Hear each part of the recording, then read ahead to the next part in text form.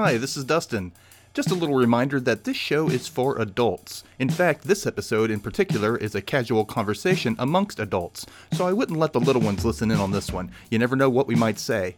If you're from a country that prohibits explicit language, please listen at your discretion. Otherwise, I hope you sit back, relax, and enjoy the show.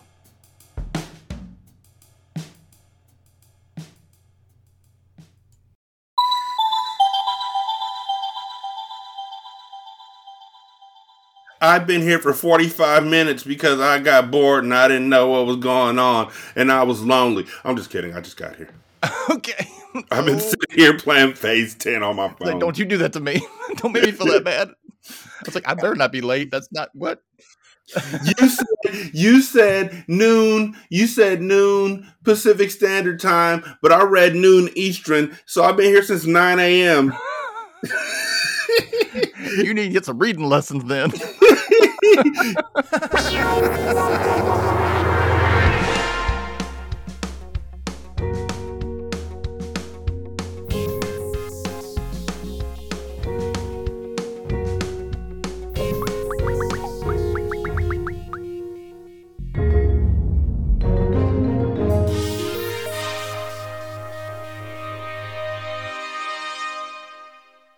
You literally said stop playing the Nintendo on the computer with the Sega, and I think you're just putting words together to try and make a combo. And oh my goodness. I don't want to check you because you're my mom, but at the same time, stop talking video games around my friend's mom. God. You're making me. Oh, no. This generation. Yeah, no. Can you hear me? Okay, Abigail. We used to play Yes, Pong. we can hear you. Yes. I wonder what Okay, happened. we're That was good. weird. Okay. I have no idea. That was weird. So early voting started in Texas, and I went to go vote this morning really early because it started from 7. It was like from 7 to 7 today. Okay. So anyway, so I walk in and I'm like, there's a couple of people like in front of me, and there's like, maybe like 5 voting booths or whatever. They're all filled except for 2. And there's somebody in front of me. She goes, nothing happens. I walk up and I like give her my stuff so she can look and see like, my photo ID or whatever. And so then she looks at me and she goes, okay, I need you to pick one. And I was like, what? And she goes, she looks at this paper and it has Democrat and Republican on it. And I was like, what do you need me to do? And she was like, I need you to pick which one. So in silence, I pick one, right? Okay. And then she leans back, looks out at everybody and goes, we have a blue. We have a blue. Oh, no. That feels illegal. Right? I was in such shock. And then the lady literally sitting right next to her goes, what? And I was like, how could you not have heard that? Like, she screamed this at the top of her lungs. She goes, we have a blue. You need to sign a blue in. I think I was the first person who like registered as blue for today. Even still, that feels intimidating. But still, it was. I was like, I wanted to crawl into a hole, you guys. Oh my God, I wanted to crawl into a hole and just be like, because I'm in Texas. I know I'm in the minority, Yes. But at the same time, it was like this whole. But it was like I was like, oh, I had so much anxiety. Oh my God, I'm like still like vibrating from it. Oh, you need a hug. Virtual hug. And I, being where I'm at in California, I'm just like, yo, like, didn't they just make it illegal to give somebody waiting in line in Texas to vote? They made it illegal to give them water. Yeah. You can't like feed people in the voting lines anymore. Like, what is this place? What are we doing here? Why? Because they no don't. idea. They're making it harder no for people in certain districts to actually have access to voting. So they're going to have to stand in line a lot longer, and they want them to be as uncomfortable as possible. They're bullies. It's all about being a bully. It's about power trips and all that crap. Yeah. I hate it. Ooh. I wanted to crawl into a hole. Like there was a part of me that wanted to be like, oh my gosh, like I'm so sorry.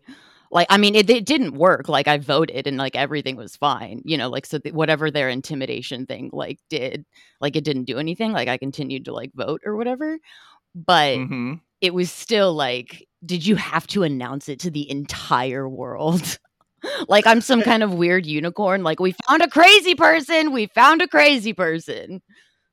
You know, the thing about politics is it is literally the closest thing white people have to gang banging. Like other than the military. The military is definitely the world's biggest gang. But the fact that politics, they're like, yo, are you this or are you that? And if you say, if you're in a, like you're in a Republican, you're in a red state, and you're like, I'm blue, yo, homies, we got one right here. What's that you claim? Who you vote for 3 years ago? Yo, do you ride with I don't remember what y'all's, it's all status name and is. It's whether or stupid. not you fit in. Or, yeah, it's really dumb. I hate it. I hate this crap. I hate it so much. I hate being in, and you know what? I'm in one of the most quote liberal counties. We still vote red, but we're in the most liberal counties. And you know, yeah. I'm like, well, I don't understand. In the Dallas metro area, yeah. So you're in one of the more liberal areas, except still you're in a red state, and yeah. Exactly. It was just very. And meanwhile, we here in California are looking at all y'all like y'all are the liberal part of Mississippi. Like that just. There's a, you know, every place you have more conservative parts of California. We do have it, and yet when you hear it, when you say it out loud, it sounds like an oxymoron, doesn't it? Yeah. Yeah, I agree. Yeah, I'm not arguing that at all. I'm not arguing that at all. Oh goodness. Okay, so I want to welcome everybody to Dustin Checks In, and you guys have been hearing us talk for a moment, but I want to introduce both Abigail of Manic Pixie Weirdo and Derek of Ratchet Book Club, of The Storytellers, of Return to Oswald, single simulcast, hindsight reviews, pretty much running the gambit of podcasts. And I know Abigail just started a new podcast. It looks like, what was the name of it? I just saw it. It's called Best Idea in the Room. Best Idea in the Room. Yep. Yeah, the commercial podcast. Tell me something. Yes, I want to know what that's about. Yeah, yeah. So it was one of those things that I had again, an idea with my mom again. And so everybody does like movies or television or like, you know, something along those lines, but nobody reviews commercials. Mm-hmm. And commercials take up just as much of our time. Like we're watching commercials just as long as we're watching a TV show. Mm-hmm. And so like it's broken up into that amount of time. So I wanted to review commercials. And so I found my co-host, Bryant from Fubs Media, and we're doing it together. He has a background in advertising and marketing, so he can kind of help like dissect the commercials and like really like tell us about what their kind of like subliminal messages are. But and then there's just me, just like your average American, like your average person who consumes commercials, and like you kind of get my take on it too. So like this first episode that we did talk about that. Yeah, so like the first episode that we did was the pilot, and it is about our top 3 Super Bowl commercials. So, that's a good one. Yeah, everybody go check it out. Yeah, I'll totally check that out. I'm gonna throw this out there as a suggestion. Around October, around Halloween time or whatever, do the scariest say no to drug commercials. Oh yeah, like the Rachel Lee Cook stuff. That would be good. Or where did you learn this? You all right? I learned it from watching you. Yeah, because those don't do drug commercials literally horrified me.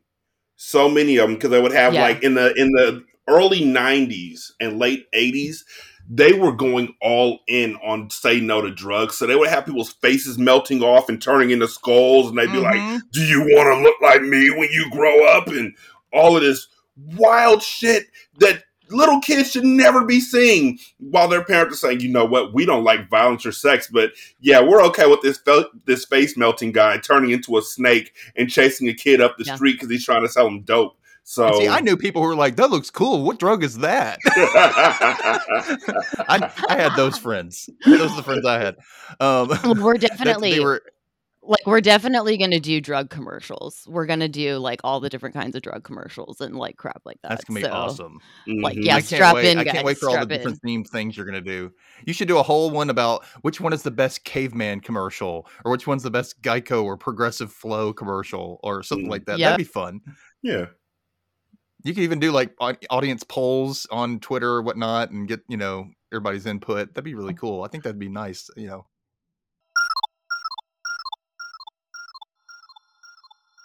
And this is the part of the show where the streaming service I use to record remotely decided to F up and not work anymore. So Derek so generously helped me set up a Zoom call, and we recorded from there. So you're going to hear a little bit of a sound difference, but we still continue the conversation. Here it is.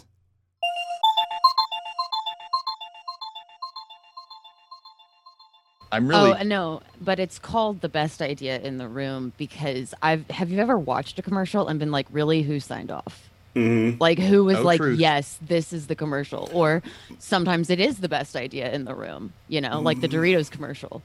Mostly that's cologne crazy. commercials are the ones where I'm like, who thought of this? Because cologne commercials are the ones where it's like, a sultry woman walks through a bunch of silk sheets flying with wind going through them and just waving back and forth towards a man standing in front of two torches in the darkness. The man has blonde hair, the woman a brunette. They look at each other. The music builds. People come from nowhere. They run. They're running. They get into a car. They look at each other. Giorgio. And I'm like, is that a smell? Is it going to smell like new car? Like, what are we doing here? Is it the sweat that they create by running? Like, is that what they smell like? Is that what bottles smell like? I too want to smell like a silk sheet. Oh my gosh! And wind and fire and yeah, Well, and a because crowd of people charging me. Well, because that happens to you every time you open that bottle of perfume. Like, that's exactly what happens. Yes. Every time I open that bottle, I'm instantly whisked away to the Alps, and I am skiing. And that's York peppermint patty. That's what I was about to say. I was like, wait a minute. Now I would like to smell like that smells great. Who doesn't like the cotton candy smell or pepper? You know what I mean? Like, it just smells good. You don't like cotton candy? No, it's too sweet. Can't do it. I can't eat it. I love the smell of it, but knowing that it is nothing more than freshly spun sugar fucks with me in a way that I can't explain. But at the same time, I used to literally eat powdered Kool-Aid with sugar in it. So the 90s were a weird time, Abigail. It was a freaking chalky stick they had to lick I know and what stick Fun in Dip sugar. is. No, I'm not talking about Fun Dip. I'm talking about literally red Kool-Aid in a bag with sugar. You shake it up and I guess this is the broke dip. You would use your finger. It's like that version of it. Yeah. And we walked around like we had little bags of cocaine. Like, hold on, I need to do something real quick. Dip, dip. Well, that's essentially what pixie sticks are for kids. They're little lines. I'm surprised people didn't try to snort it. They did. Somebody did. I'm sure somebody did. Oh, I was about to say, I know somebody. Because when I was a kid, they had the candy cigarettes, and they were just herding us down a line into, yes, this is okay for you, obviously. So I'm certain somebody sniffed that pixie stick because they saw mom and dad do it. I actually miss the candy cigarettes so much. I mean... I remember when I was a kid, I was like, I'm smoking because both my parents smoked, and I'm like, I smoke, and then it wasn't that it looked cool. That's the thing. Everybody's like, it looks cool. That's why you start. I'm like, no, it looks relaxing. Mm-hmm. And even as a kid, I was, I guess, always tense or anxious or something. Because I was just like, it looks just so relaxing. And yeah, it made it look cool because you looked relaxed. You're like, you're breathing that out, and then fire comes out of your mouth, and it's smoke, and and it just looked so, wow, that just looks so nice, And now I'm like, I'm so glad I quit because it was not. It was nice for my bank account. It wasn't nice for my lungs. Nothing. It only looks cool until you're standing outside on a cold day smoking, and you can't tell where the smoke ends and your breath turning into fog begins, and then you find yourself in a hospital because you passed out because you keep blowing out what you think is smoke until suddenly you collapse. Also, being somebody who also quit smoking cigarettes 18 years ago. I'm glad I did, because when I quit, a pack of Newports cost $3.52. Yeah. And now they cost $10 a pack. You could get a carton back in the day for $20. Mm-hmm. And I blanch at the fact that cigarettes now cost $10. And I am horrified at the fact that people are being taxed so much for something that they're addicted to. They don't have a choice until they make that choice to quit. That's hard as shit to do, because it's one of the most addictive substances on earth. Exactly. So what I'm going to do to help them out is I'm going to go out and buy cartons of cigarettes, and then I'm going to sell them wholesale to... Wait, that sounds like drug dealing. Never mind. You did not... It is a bit drug dealing. It is. You did not just hear me say that. That's it from the record. Snowfall Part 2. That should not be used against him. Oh my God. That show. Oh, that show. It like scarred me for life. Snowfall, have you ever seen it, Dustin? No, I have not. Oh my gosh, it's on FX. I think you can get it on like Hulu.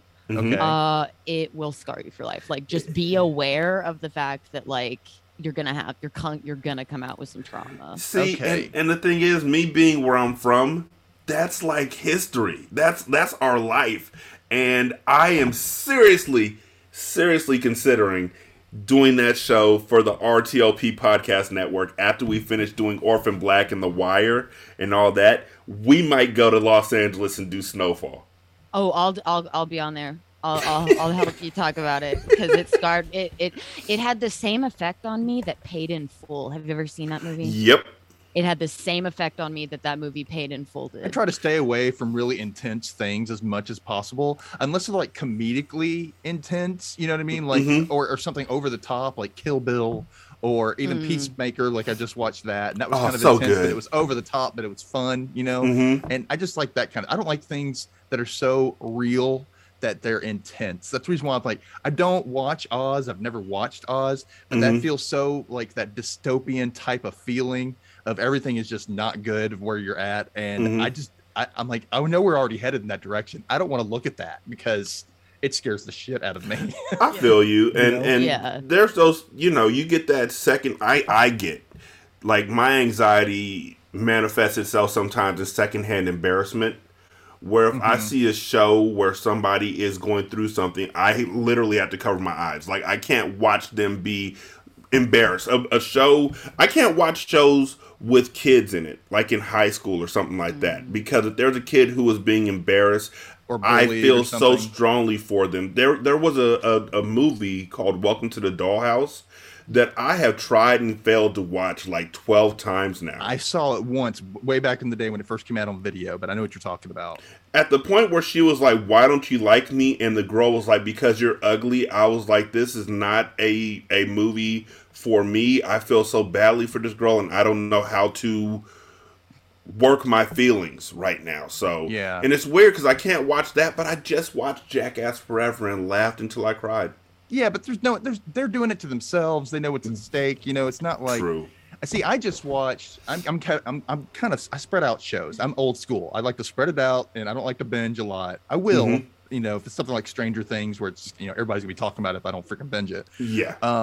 But I'm spreading out Just Beyond on Disney Plus, and I just got. It's an R.L. Stine show. It's based off his comic book series. Okay. And it's kind of Twilight Zone-y, a little Are You Afraid of the Dark?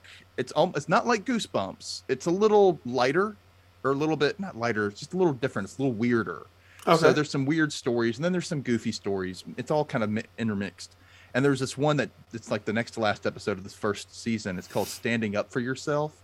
And it's about this small town, and everything's great. Everything's nice. Everybody's got jobs. Everybody's, pleasant to each other, except for this one kid that everybody is terrorized by. And the only reason they're terrorized by him is because his dad basically owns the town. Like, he owns the factory. He donated the funds to the school and all that stuff. So if you don't let him bully you, then the dad will, like, this is what happens. Like, one kid gets punched in the nose, and the mom says, "You need to expel him." And the fact that she says that, it gets back to the dad. He fires her. He gets her locks changed on her house, gets her evicted with the kid. Like, he does all these horrible things. And so this new kid comes into town, and he's got, like, he's missing a leg. He's got a prosthetic leg, and his last name is Burger. And he's like, oh, this is just, great for a bully to make fun of.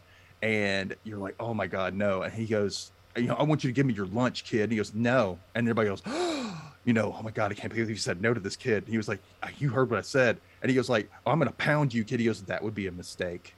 And he goes, oh yeah. And then next thing you know, he gets hit. The new kid gets hit. And then it cuts to where the kid's at home playing a video game and he gets interrupted, and at this big mansion he's in, the bully, and this other kid shows up who he just hit, the new kid shows up with his grandmother, said, did you do this to my grandson? He goes like, you need to ask for his forgiveness. And he goes, what? Get out of here, old lady. He goes, you need to ask for his forgiveness. And he goes, get out of here. And she goes, I'm not going to tell you again. Ask for his forgiveness. And he goes, whatever. And she was like, oh, you're going to regret that. And then she just does a spell, and it changes him, and it changes the way everybody feels about him, and everything. The cards get turned. The tables get turned. I think you would like that one. That's something I think you could handle. It's only a 30-minute show, so it's nothing like too intense. There's a Stephen King book called Nightmares and Dreamscapes. And in Nightmares and Dreamscapes, there's a story. It's an anthology. And one of the stories in it is called Popsy. And in Popsy, a little boy gets kidnapped by a guy. And the guy is like driving off down the street, and the kid is like, I'm looking for my pop. Well, at first the kid is looking around, and he's like, the guy's like, what's going on? And the kid's like, I'm looking for my Popsy. And the guy's like, oh, cool. Well, come on. He's over here. And he takes him out to his car and kidnaps him. And the kid says, this isn't where my Popsy is. My Popsy's going to find me.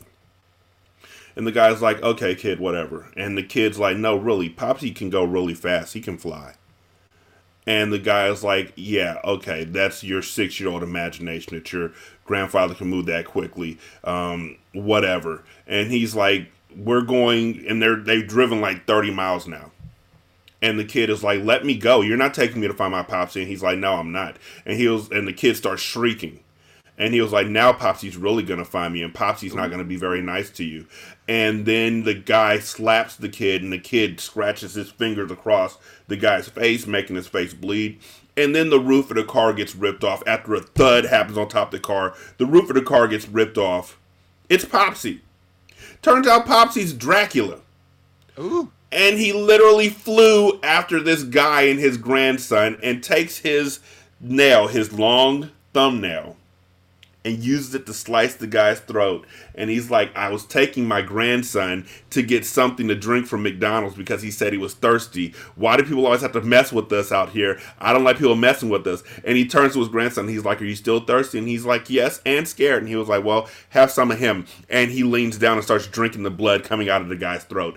And that's the end of the episode. I love it. That's awesome. I love that. And like, I hate it when, first of all, I hate when people don't believe little kids. Mm-hmm. Especially when like if they're that insistent, then listen to them. Even, humor them at least. Just kind of, you never know. You never know. You never know, I think. Mm-hmm. That's just how I feel about that.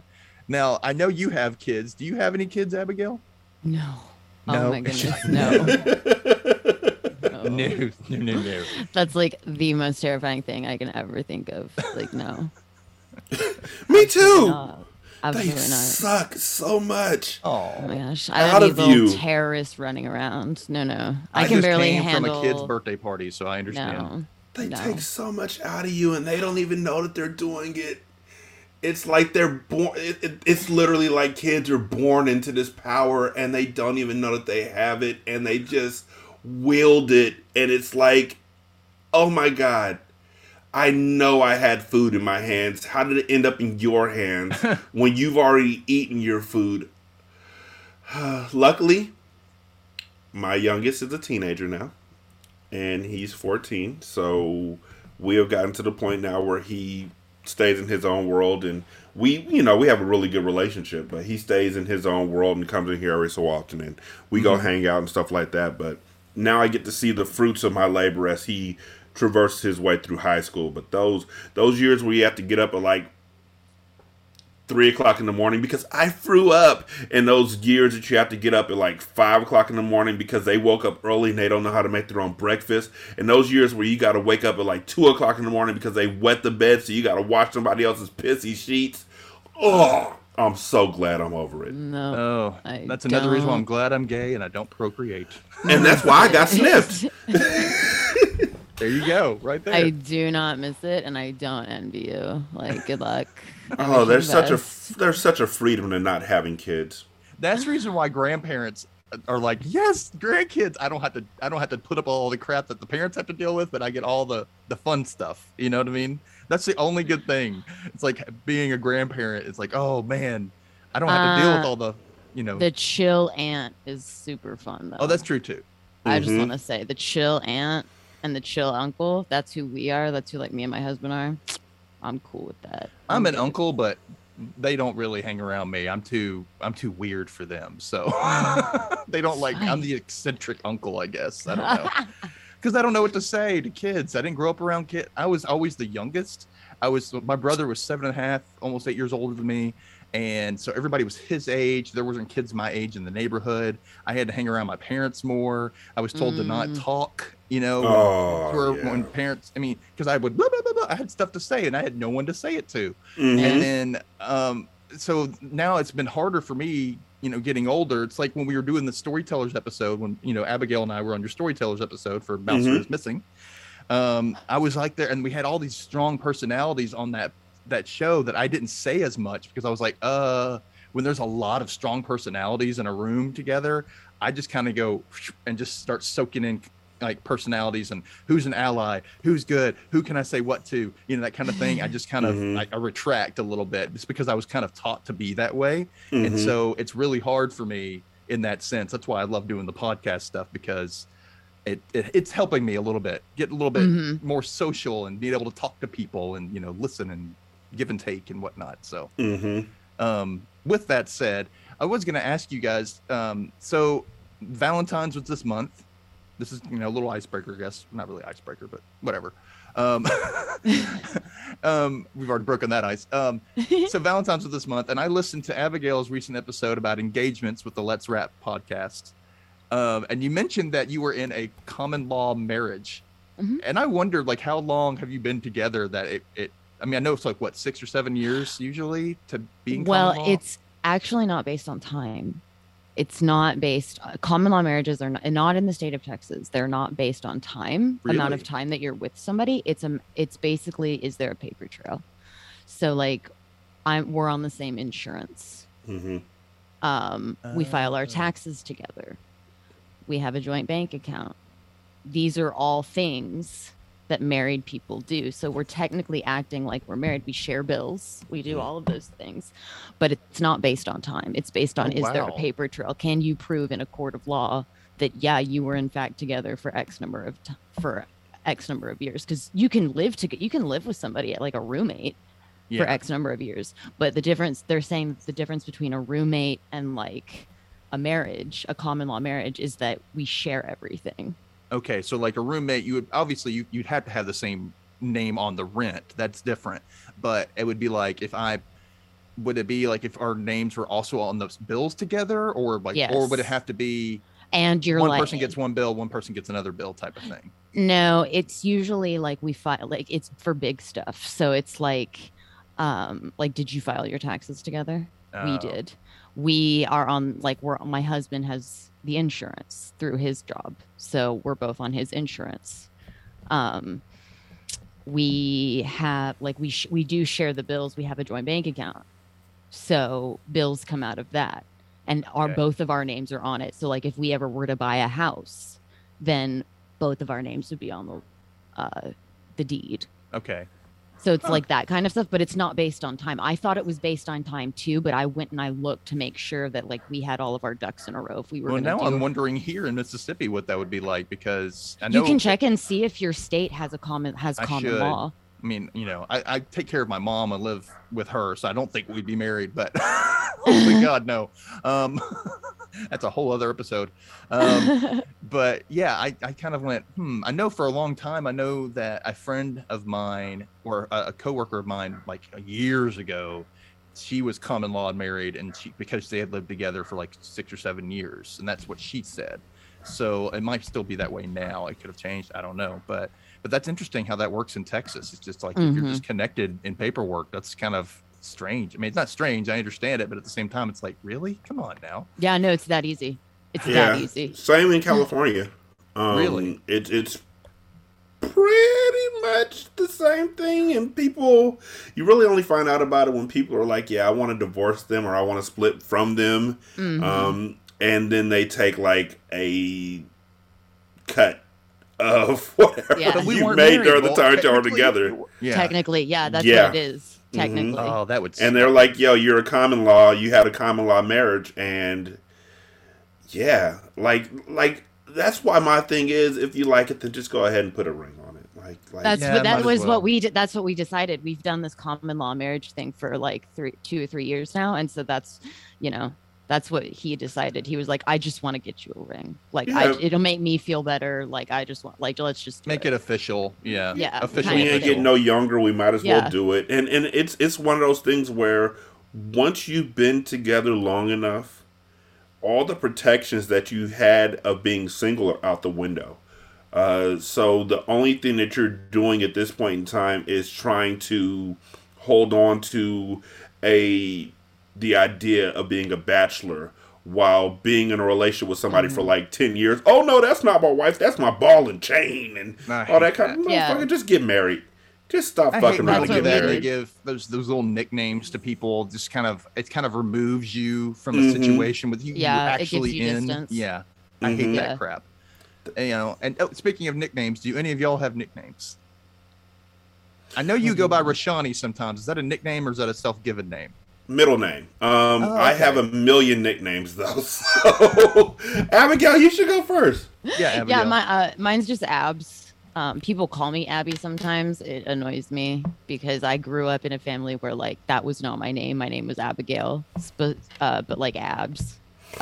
Other than that, no. Super boring. What about you, Derek? Yeah, no.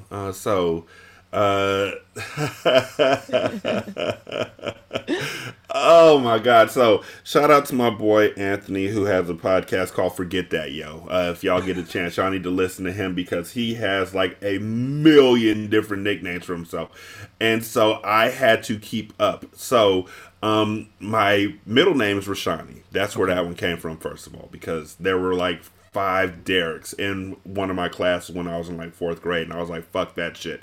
So instead, after being Derek J for like years, I decided to just start going by my middle name when I did podcasting, just to be safe.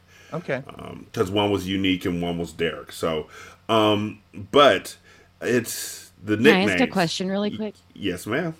What does it mean? Rashani? Yeah, what does it mean? I'm pretty sure my parents lied to me. They said African King. I have no clue. Oh.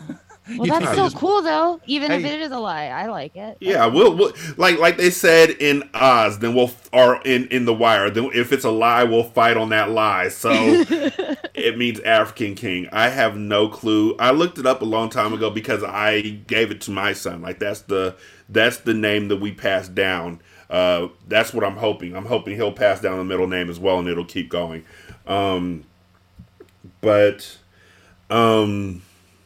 Yeah, no. So, Derek, a.k.a. Rashani, a.k.a. the Panty Snatcher, a.k.a. Dick 'em Down for Roaches, a.k.a. Consistently Good Lover, a.k.a. the one you don't want to be around, a.k.a. I didn't see him do it, but I know he did, a.k.a. That Kid, a.k.a. The One, a.k.a. Neo, a.k.a. Coach. I'm starting to believe your nickname is AKA. Yeah, there's more. But they get pretty crass and pretty graphic pretty quickly, so yeah. So obviously everybody shortens me to D, and they used to do that, and I'm sure they probably do that to you as well. Mm-hmm. Which I just found out when I was listening to the One Mic History podcast. I was listening to their Jim Crow Laws episode, and they were talking about how the shitty white people back in the day were like, you will call me Mr. So-and-so, and I'm going to call you by your first name. And that's just how it was. And so a lot of black people started shortening their names to like just their first letters.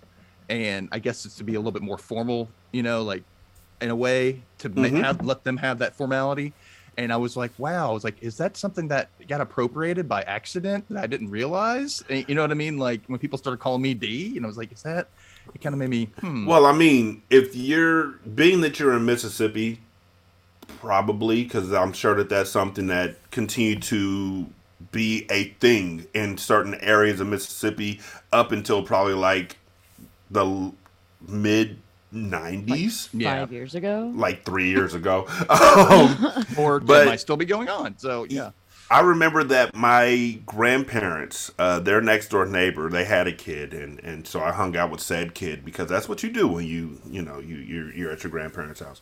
And I remember the kid had a parent, and the parent's name was Jim, and I called him Jim when I was like 10, and my grandfather lost his shit. And he was like, call him Mr. Jim. His name is Mr. Jim. And I was like, okay, Mr. Jim. And then this kid whose name was Chris, he called my grandfather Elias. Like, he didn't even call him Mr. Jones. Or Mr. Elias. He just called him by his first name like it was nothing. And I was just looking back and forth at them like, so you want me to call his dad Mr., but you're not going to call him out. Yeah. And you're older than his dad because you're my grandfather. You're not my father. You're my father's father. And this kid, you're not going to say nothing to him. You're just going to say something to me. And then I got a whooping later on that day because I told him my mind was my own. And that was the end of that. He shortly after passed away. So I didn't do it, but he wink wink nudge nudge. Yeah, dementia. He passed away from dementia, but it was just such an eye opening experience because he's from Georgia. So I was talking with my wife about generational curses and traumas, and Abigail, we have to get together. Because I'm telling you, I got some shit. But we were talking about generational curses and trauma, and she was telling me, oh, yeah, my family doesn't have a lot of them. And I was looking at her like, yes, they do. Like, one of my things, I really do need to go to school and get my degree in psychology because I find it fascinating. And it's things that you can see looking out, but I don't have the time or the money to get the education to really branch my shit out. But I was like, so look, you say you don't have generational curses, right? But you don't like crust on your bread. And she was like, no, I don't. And I was like, why? And she was like, well, my mom, when I was a kid, my mom, if there was old bread, we would, they were in a poor area. And so if the bread was old or it was hard or if it had mold on the end, she'd cut the crust off. And so my wife was told by her mom that the crust just tastes differently when the bread is older, or that the crust tastes differently. So then she didn't know that, okay, she's taking this off because it's got mold on it. Mom was too embarrassed to say, the bread is moldy. So my wife adopted that, and now she doesn't eat bread with crust on it. And she never really thought about why until I asked her about it. And I was like, what about your grandmother? And she was like, yeah, my grandma did the same thing. And I was like, that's a very small idea of what generational curses are. You don't know why they began, but it's something that somebody before you impressed upon you as a child. And so you just took that on. So my grandfather trying to tell me that Mr. Jim shit, he picked the wrong one, but I was curious to know. Like, I always think, like, how many other people in our family still call old white people Mr. whatever their first name is because my grandfather told them this as something that he experienced when he was a kid. What's funny is that I do the same thing, though. We did that here. Like me growing up, I would call any adult, black or white, I would call them, and a lot of times it was teachers, but but if they were friends of my family or anything, which I'm going to be honest, it was mostly white people were friends of my family because we're a white family, and it's still the segregation thing going on. But I would always call them like Mr. Mike or Miss Patsy or something like that, and that's what we did. I don't know if that was just a white person thing in general, like, or if it was, or maybe I just picked it up. I think that it's something you picked up, and they adopted it as a Southern hospitality. Yeah, it changed from like a black oppression thing into just general Southern hospitality, or at least it's a part of it did. I don't know, but that's just but if you're gonna morph something like that. If you're going to try to keep it like to stick around and morph something like that, that's the way to do it. Yeah. Make everybody do it. Turn it into something that's like relabeled as. And I don't mind Southern it. It doesn't bother me. No, it's about, we called it paying respect. You respect your elders. Yeah. No, we did the same thing. Sir and ma'am. And that's the thing. A lot of people hate, like, especially women hate being called ma'am in other places. I'm like, it's not oppressive. I'm not calling you old. We would call, little ma'am, you know what I mean, to a little girl, like something like, you know what I mean, a little sir kind of thing. Yeah. It's more of a respect thing, you know, I guess you would call it. That's what we said. It was a respect There's a thing. camp here in Texas that teaches that you can start going from the age of like 8 all the way through like your junior year of high school. Southern etiquette or just No, it's like a summer camp that you go and you have to address everybody as ma'am and sir and Mr. and Mrs. And if you don't, then you get what's known as like a demerit. Oh no, that sounds so much like boot camp for me. And that's the thing, when my grandfather told me this shit, like honestly, you're like, yeah, that's how we grew up. You know, we do this, and the teachers, yeah, that's great. I'm like, when my grandfather told me this shit, we were in Washington State, and I'm like, we are so far away from where you were when you were forced to say this, upon pain of death, upon pain of beatings, upon pain of all these things. We're so far away from that, so far removed from that area, and you're trying to start it up again over here on the West Coast. Fuck you, bro. Like, he's not doing it. Why do I have to do it? And I don't think my grandfather wanted to think about it in that aspect, because in his mind it is a sign of respect. But when I bought my home here in California, the next door neighbor, his grandfather lives with him. Well, the next door neighbor lives with his father, and then the grandfather also lives with them. Okay, cool. When we first moved here, I was talking to the grandfather, and we're just having a nice conversation out front. You know, just two homeowners having a conversation about chicharrones, fried pork rinds. And how great they taste in a burrito, because they really do. And after I get done talking to him, this guy comes over to me and was like, yo, I'd appreciate it if you called my grandfather Mr. whatever his name was. I can't remember at this point in time. They moved away. And I was like, oh, okay, I'm not going to fight it or anything. Like, sure, I understand. He's an elder. You know, I still have this in my mind. Like, okay, you know, I understand where you're coming from. This is the black guy. Biracial guy. And he's like, I'd like for you to call him Mr. whatever. Okay, cool. No problem.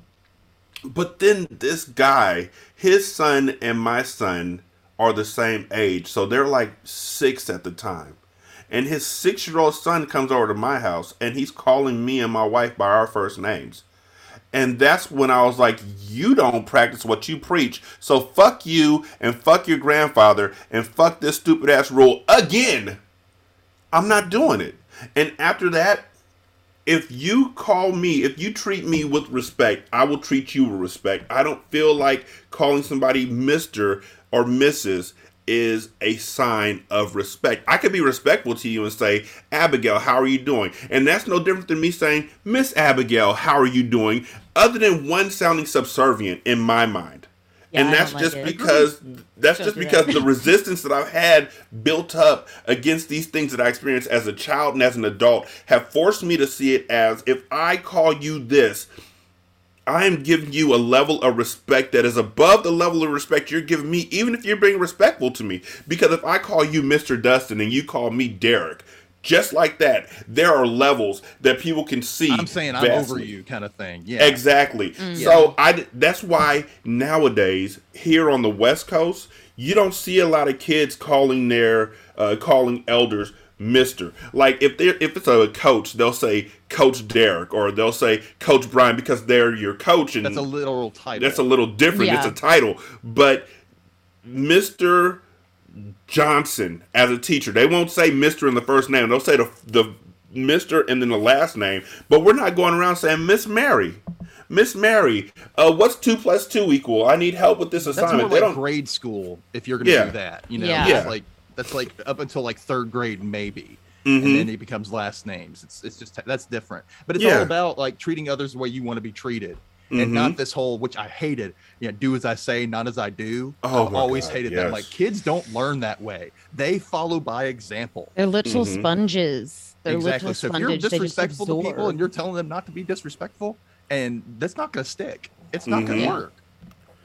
And so that was the first time that I learned that although my grandfather was an amazing man, he had hang-ups that he could not shake, that would show up subconsciously in his communications with his younger progeny.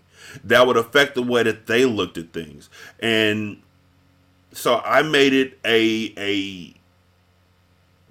I made sure that I was always trying to be very much aware of any generational curses that I may pass on. The only one that I can say I passed on with joy, like joyfully, I pass this motherfucker on, and I do it again.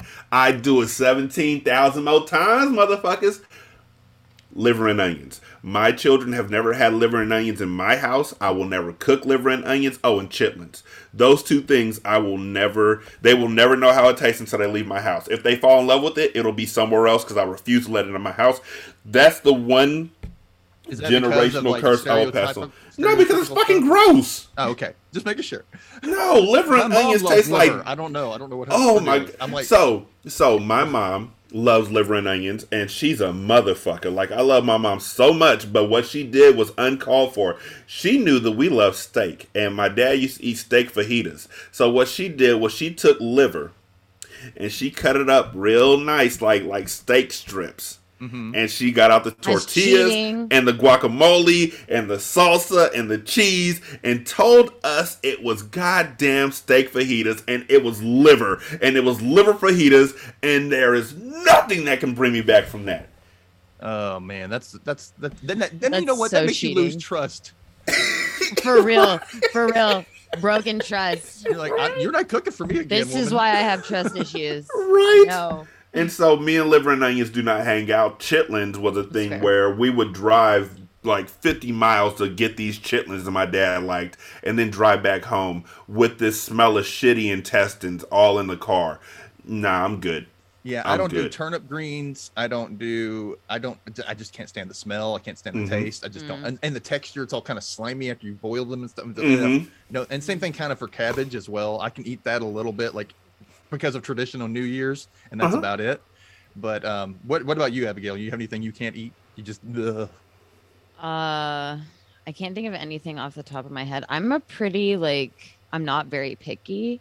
I just don't like to have the same thing like in a row. Mm-hmm. You like but variety. I do, but I just can't, like, I can't do anything that has like, it's like artificially fruit flavored. So it can't it definitely can't be artificially banana flavored. Mm-hmm. Or so you don't like eat runts or anything like that? No. No banana narrow letters and no fruit roll-ups. No. Oh, that's sad for me. You know what? It was sad for me too until I ate a fruit by the foot and realized about halfway through the foot, this don't taste like nothing. It really doesn't. What am I eating? You know what? They all taste the same too. That's the thing. Yeah. Like Skittles, they all have the same damn flavor. And then they put it together where they have like the blue strip and the red strip side by side, and you'd be able to tear it in designs and shit. And it all tastes like nothing. Yeah. Did anybody else used to have the bubble tape gum and like end up eating all of it with a big wad in your mouth? How do you not? I yet to meet a person who didn't do that. How do you not? Lose flavor as you went on, and you were like, okay, more bubble tape, and then you end up with all the big wad of bubble tape in your mouth, and you're like, whoa. I'm like, I could have choked. Before bubble tape, my dad played baseball. Big League Chew. Big League Chew was it. And so while everybody else was stuffing tobacco in the corner of their mouth, we'd get these huge handfuls of Big League Chew and just shove it in the corner and just... And that is just as bad as candy cigarettes. Exactly. Exactly. What were and we it was teaching kids? I don't know. We thought that we were the best because it wasn't even okay for all y'all who have never seen Big League Chew, because I don't even know what they sell it in the stores anymore. They do. You can get it at Cracker Barrel. Yeah, you can, and that's other specialty stores too. Yeah. Yeah. They tore it. Like I didn't make the connection until I got to college and had a roommate who literally used tobacco, like chewing tobacco. They tear the gum into strips, like little tiny strips. Little centimeters or millimeters. Yeah, just like the size of tobacco leaves. It is literally hand to hand. And the pack that they had was the same pack that they would use. Unless you had that little round of tobacco, they had those same packs are the same packs that tobacco were in. It is so sinister. When I saw this as an adult, when I was in college, I was literally stunned at how much that they look just alike. It never dawned on me. Right? You know? And you know what's really funny? My brother was a baseball player. He got drafted into the minor leagues at like in his early 20s. Mm-hmm. And he it was the minor leagues of the Oakland A's, but they weren't in it was really they were affiliated. I guess maybe it's the same. I don't know. Reno. But anyway, he would dip and stuff, and you know, I would smoke, and he's like, "That's disgusting." While he's spitting this brown shit out of his mouth, that's disgusting, Dustin. I'm like, "Did you just see yourself right now?" He still dips too from time to time. I'm like, I don't want to hear you ever tell me again how disgusting I am, because we watched. I know we were going back to this drug thing. Did you guys have? In school, we ended up, they would bring in like a TV or something, and they would show us these like Just Say No videos, like 30 minutes, an hour long videos. And either it was like a skit or like a TV show with like silly characters telling you to just say no, or it was real footage of like people's tongues and their lips being burned out with holes from doing too much chewing tobacco, and like shots of like lungs that are all dark and black. And I'm talking, we were like in third or fourth grade watching this stuff. Like 9-10 years old. And did you guys ever have that growing up? No. They would scare the shit out of us here. Did they do that to you, Abigail? I don't know if I can answer that question, because I went to a private school, a very sheltered private school. So it was not like that stuff wasn't, it was a private Catholic school. Like that stuff was not anywhere, nobody, like that was not available. That was not something that like any parent would have signed off on. Yeah, like this was like a public institution. So. The only thing that we had that was like that was red asphalt. The drunk driving stuff. Yeah, so before we got into driver's ed, we had to watch driving accidents. Like literal. And I don't even think my parents signed off on it. They just knew like, oh, it's red asphalt time, isn't it? Because we come home, we'd be like, oh my God, it's red asphalt time, isn't it? But they'd show car accidents with like the body strewn all over the road and the blood and it's gnarly, Abigail. You're looking at me like you know what? Death type of stuff. It Face to Death. We also watched that. Don't judge me. These two things went hand in hand for us. If you're listening to this show, first of all, thank y'all so much. Leave a 5-star review on Spotify. It's really easy. It takes like 13 seconds. Secondly, go to YouTube and type in red asphalt driving videos. And sit the fuck back. Be prepared. You can hold your lunch. Like, don't do it otherwise. This is what we had to watch for driver's ed before we started driving. And then they also... Did they teach you driver's ed in school? Mm-hmm. They taught us. We had an actual elective for it. That. No, we had to figure that out on our own. And then after they realized that red asphalt was a horrible fucking idea, they started doing the next step up, which, when did you graduate from high school, Abigail? 2011. Okay, so they may have done this for y'all, where they would pick like 3 or 4 kids out of the school and have them hide while they had the rest of the kids go into the gym for an assembly. And they, at our school, or at my kid's school, they played The Time of Your Life by Green Day while they showed what a car accident would look like. And then they wheeled these 4 kids into the gym like they were in a casket to make them see the dangers of drunk driving or dangerous driving. And I know that this is the time of your life, traumatizing them for like ever, while the kids are laying in the casket trying not to smile because they feel like stars. Oh my God! Yeah, we had to. You know what? I was actually in a Mississippi drunk driving video they were going to show throughout all the counties of Mississippi, and I wasn't one of the stars, but I ended up in the background of every shot because they weren't paying attention about who was in the background. So I'm like with this a beer bottle full of water going, yeah, in the background. They would cut to the next room and I'm over here, yeah. Or like, and it was all these kids are like different things. Like one guy like passed out. He got too drunk. They did the funnel on him and he had too much and he died from it. Somebody else got into a car accident. Somebody else. We made these videos. It was our drama club that made it. And it was because we worked with the police department for we also did like Halloween safety skits. We went around to the grade schools. It's happening. I know. And we actually went to the morgue at the freaking hospital and they filmed scenes there. Oh, I've been to the morgue. Oh my God! And they filmed scenes at a funeral home in town. We did the whole thing there. We're like, oh, our friend is dead, and we're going to the grave site, and it's like it was crazy. But yeah, we did. We worked at the police department. We every year they put on skits for all the grade schools around and did trick or treating, safety, like don't wear all black, check your candy, don't talk to strangers, stuff like that. Yeah, the one that we did past the drunk driving, the one that they did when I was in 10th grade, I believe. It might have been 8th grade. Fuck it. Let's say 8th grade. It sounds better for the papers. Anyways. They sent a troop. This is all I can say. A troop. TROUPE. A troop into our school. And we sat down in the gym for the assembly. And they talked about how you could get AIDS. And one person called in. Like they had a whole skit. And one person called in. And I'll never forget this. Yeah, man. Because him and his friends are all standing on the corner with crack pipes in their hands. This is a skit at a kid's school about AIDS awareness. What? And he calls in and he's like, yeah, me and my friends want to know if you can get AIDS from sharing the pipe. And they all say, the pipe? And the woman's like, no, but you can get it from sharing needles. And he was like, we don't share needles. Did you just poke me? And then the phone hung up. And it's stuff like that where I'm like, it's like, I see your vision. I understand what y'all are trying to do for these kids. But honestly, what the fuck are y'all doing to these kids?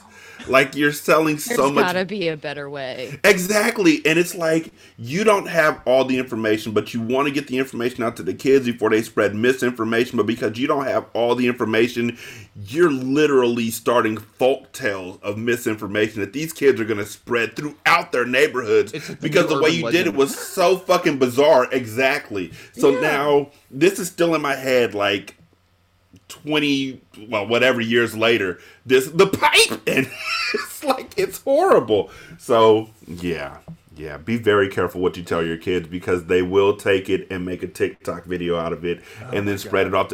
I'm waiting for them to do a school assembly like that for COVID, honestly. Oh, it's happened. It's going to happen. At least it's going to happen once everything dies down. They'll be like, you remember when COVID happened? And it's going to be this over-dramatized thing. I'm like, that never happened, guys. Why are you doing this?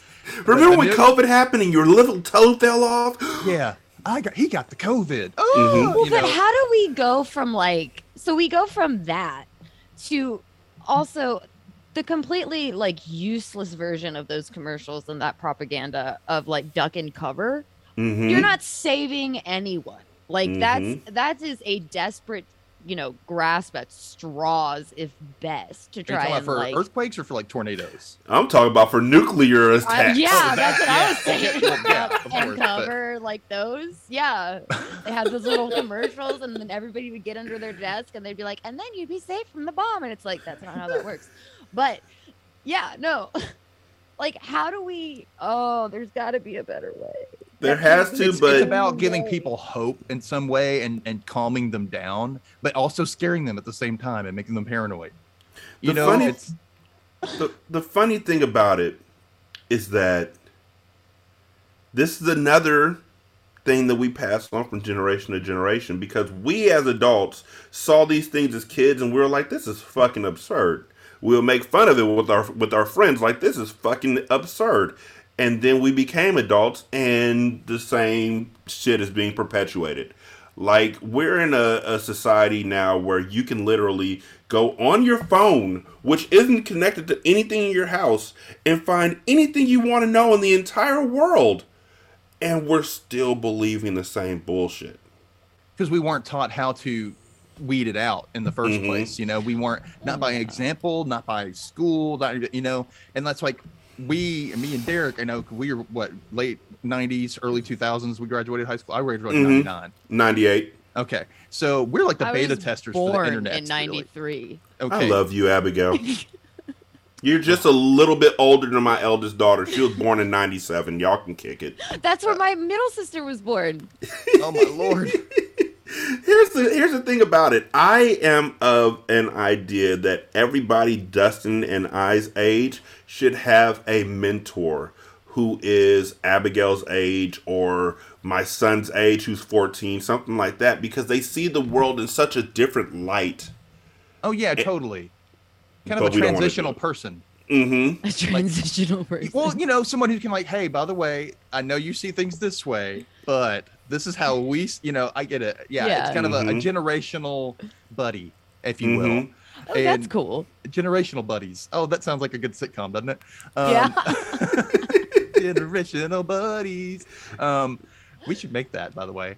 And that'd be fun, I think. Or we can make a podcast about connecting people, generational buddies. Always with the podcast ideas. I can't help it. But yeah, I get what you're saying. I need somebody to be like, hey, what's the good songs that are out right now? What's the hip lingo? Hip. I said hip.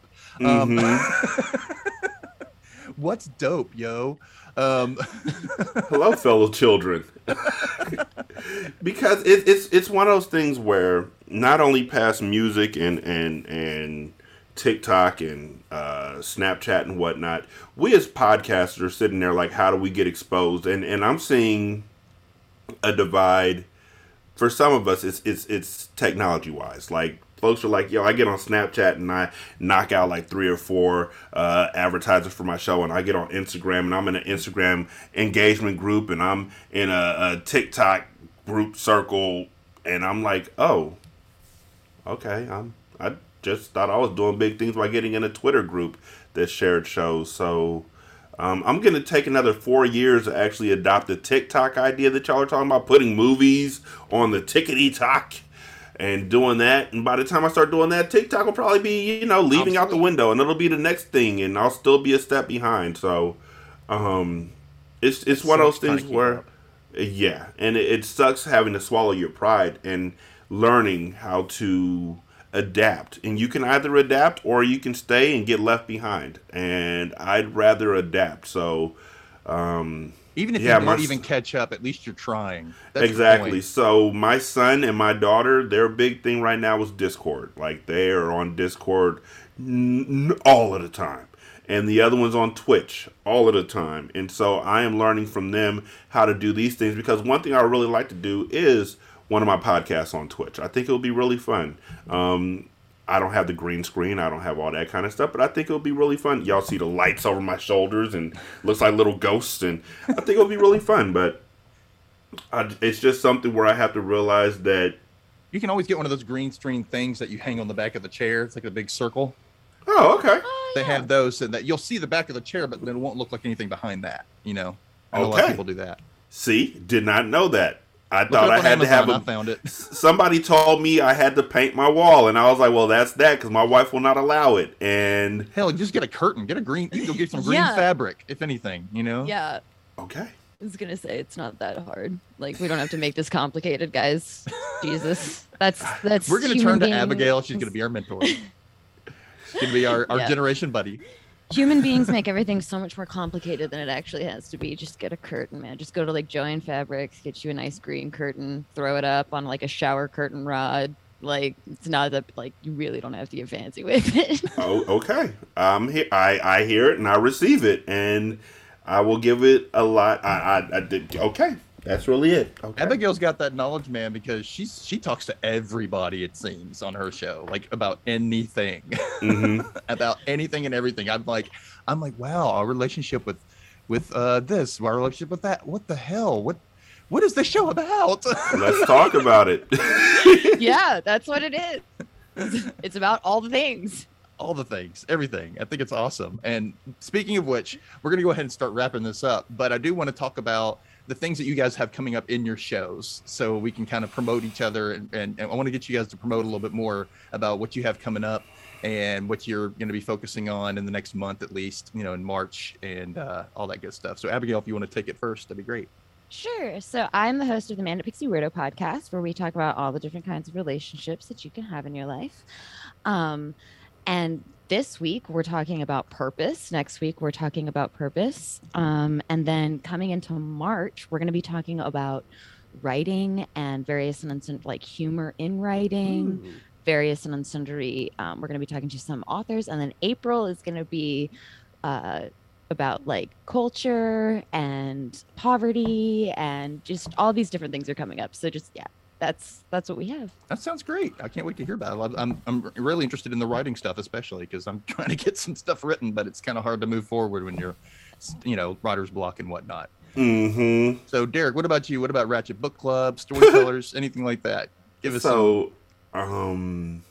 honestly, I have no clue what I'm reading after I finish this next book that I'm doing right now. The cool thing about Ratchet Book Club is people catch on at their own speed and they start reading at their own speed. So while I am on the 22nd book in the series, you might be just reading the very first book that I ever did. So it's cool that it's a continuing, it's a constantly evergreen podcast. I don't know what I'll be doing in March for Ratchet Book Club. I do know that for Hindsight,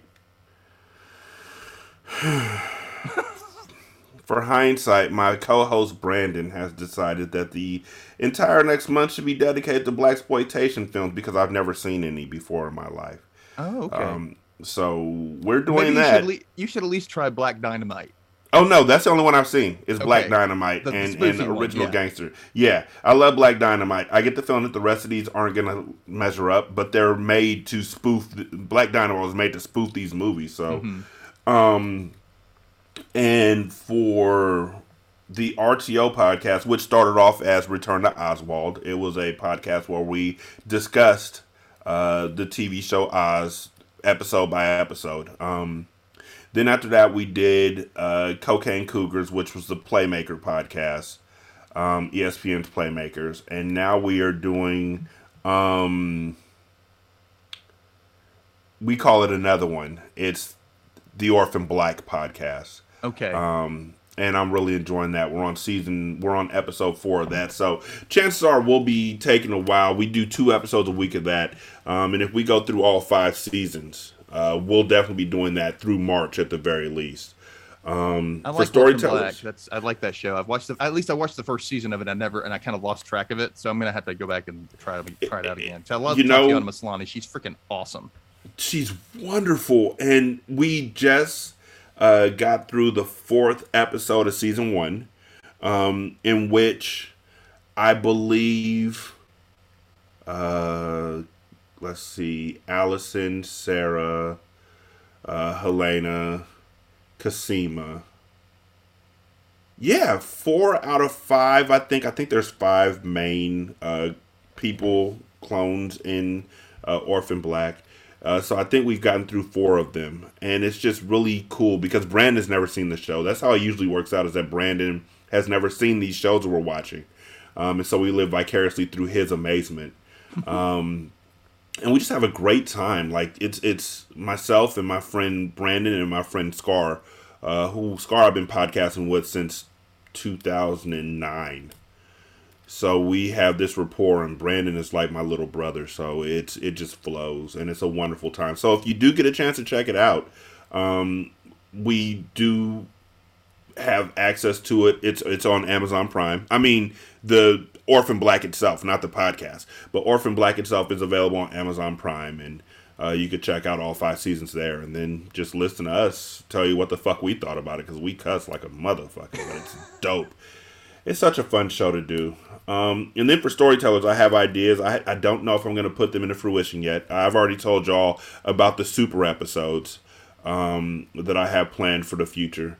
So I haven't started those up yet, but I have like 3 stories that are cooking right now. Well, so I definitely want to be a part of another one, and if I can, I really want to be the first one.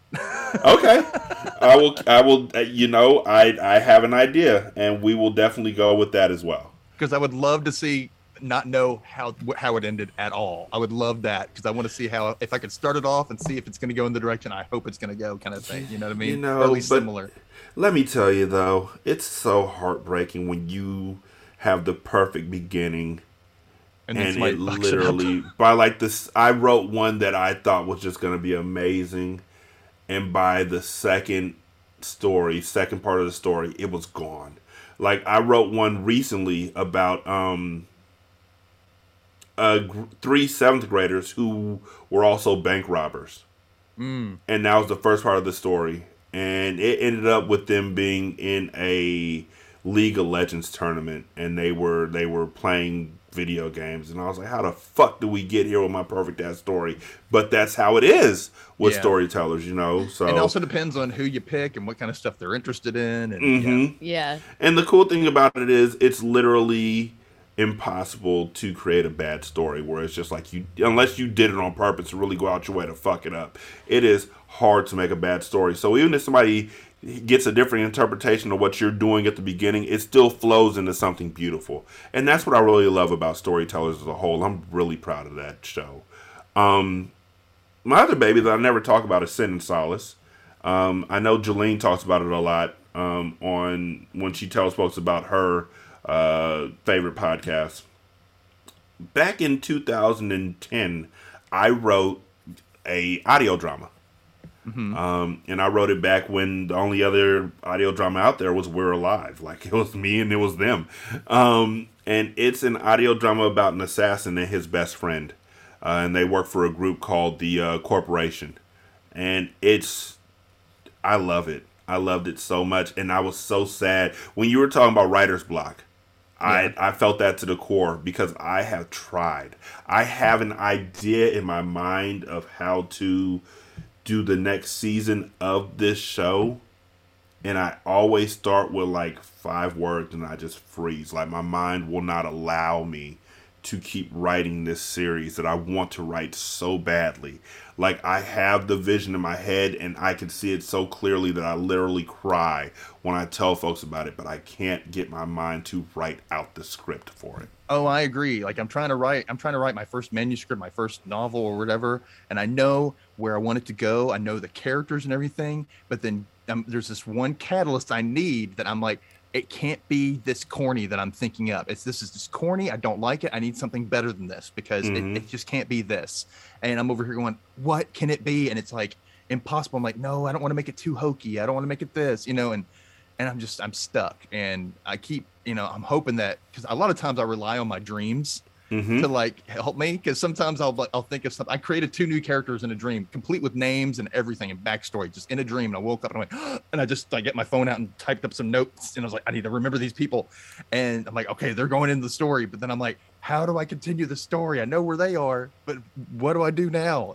Or how do I get it going? At the first part. So I totally get it, and it sucks. Do you write anything, Abigail? Oh yeah, I'm in the process of writing a couple of things. Yeah. I have a nonfiction work that I'm working on, involving inmates. So that's taken some time. And then I am writing a fiction story about somebody who can't vote because they are technically a felon. So they decide to run for president instead. Oh, that's dope. Okay. That's a loophole for your ass. I'm here for that. Okay, I said that fun. out loud. I shouldn't have been as excited as I. It's okay. We'll allow it. It's all right. Oh man, get excited for fiction. Yeah. Well, it made me. Yeah, it's a completely 100 true, like, legitimate loophole that is being explored. Like, as recently as 2012, there was a guy, Keith Judd, who ran for president in West Virginia, and he won 41% of the vote against Barack Obama. Wow. He didn't get any electoral college votes, but he did get 41% of the vote against Barack Obama as an incarcerated person. He was at the time he was incarcerated. That is ran dope. for president. So wow. That's what we're doing. I'm going to see if I can write a story about it.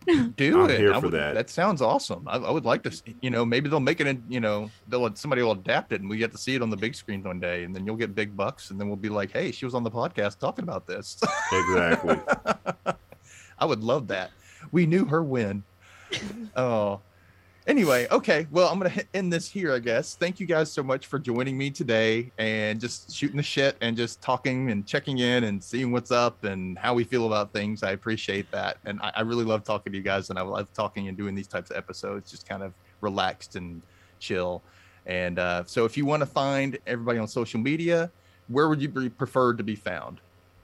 Abigail. Twitter at MP Word a Podcast. Okay. Derek? Easiest way to find me is on Ratchet Book Club. Ratchet Book Club. And is it Ratchet Book Club on Twitter? Mm-hmm. Especially? Okay. Yeah. But anywhere, yeah. Okay. And you can find me at Dustin_Holden on Twitter, and Dustin Can Read on Instagram. And stay tuned, stay cool, and we'll see you in March. Thank you guys. Bye. Bye. Peace.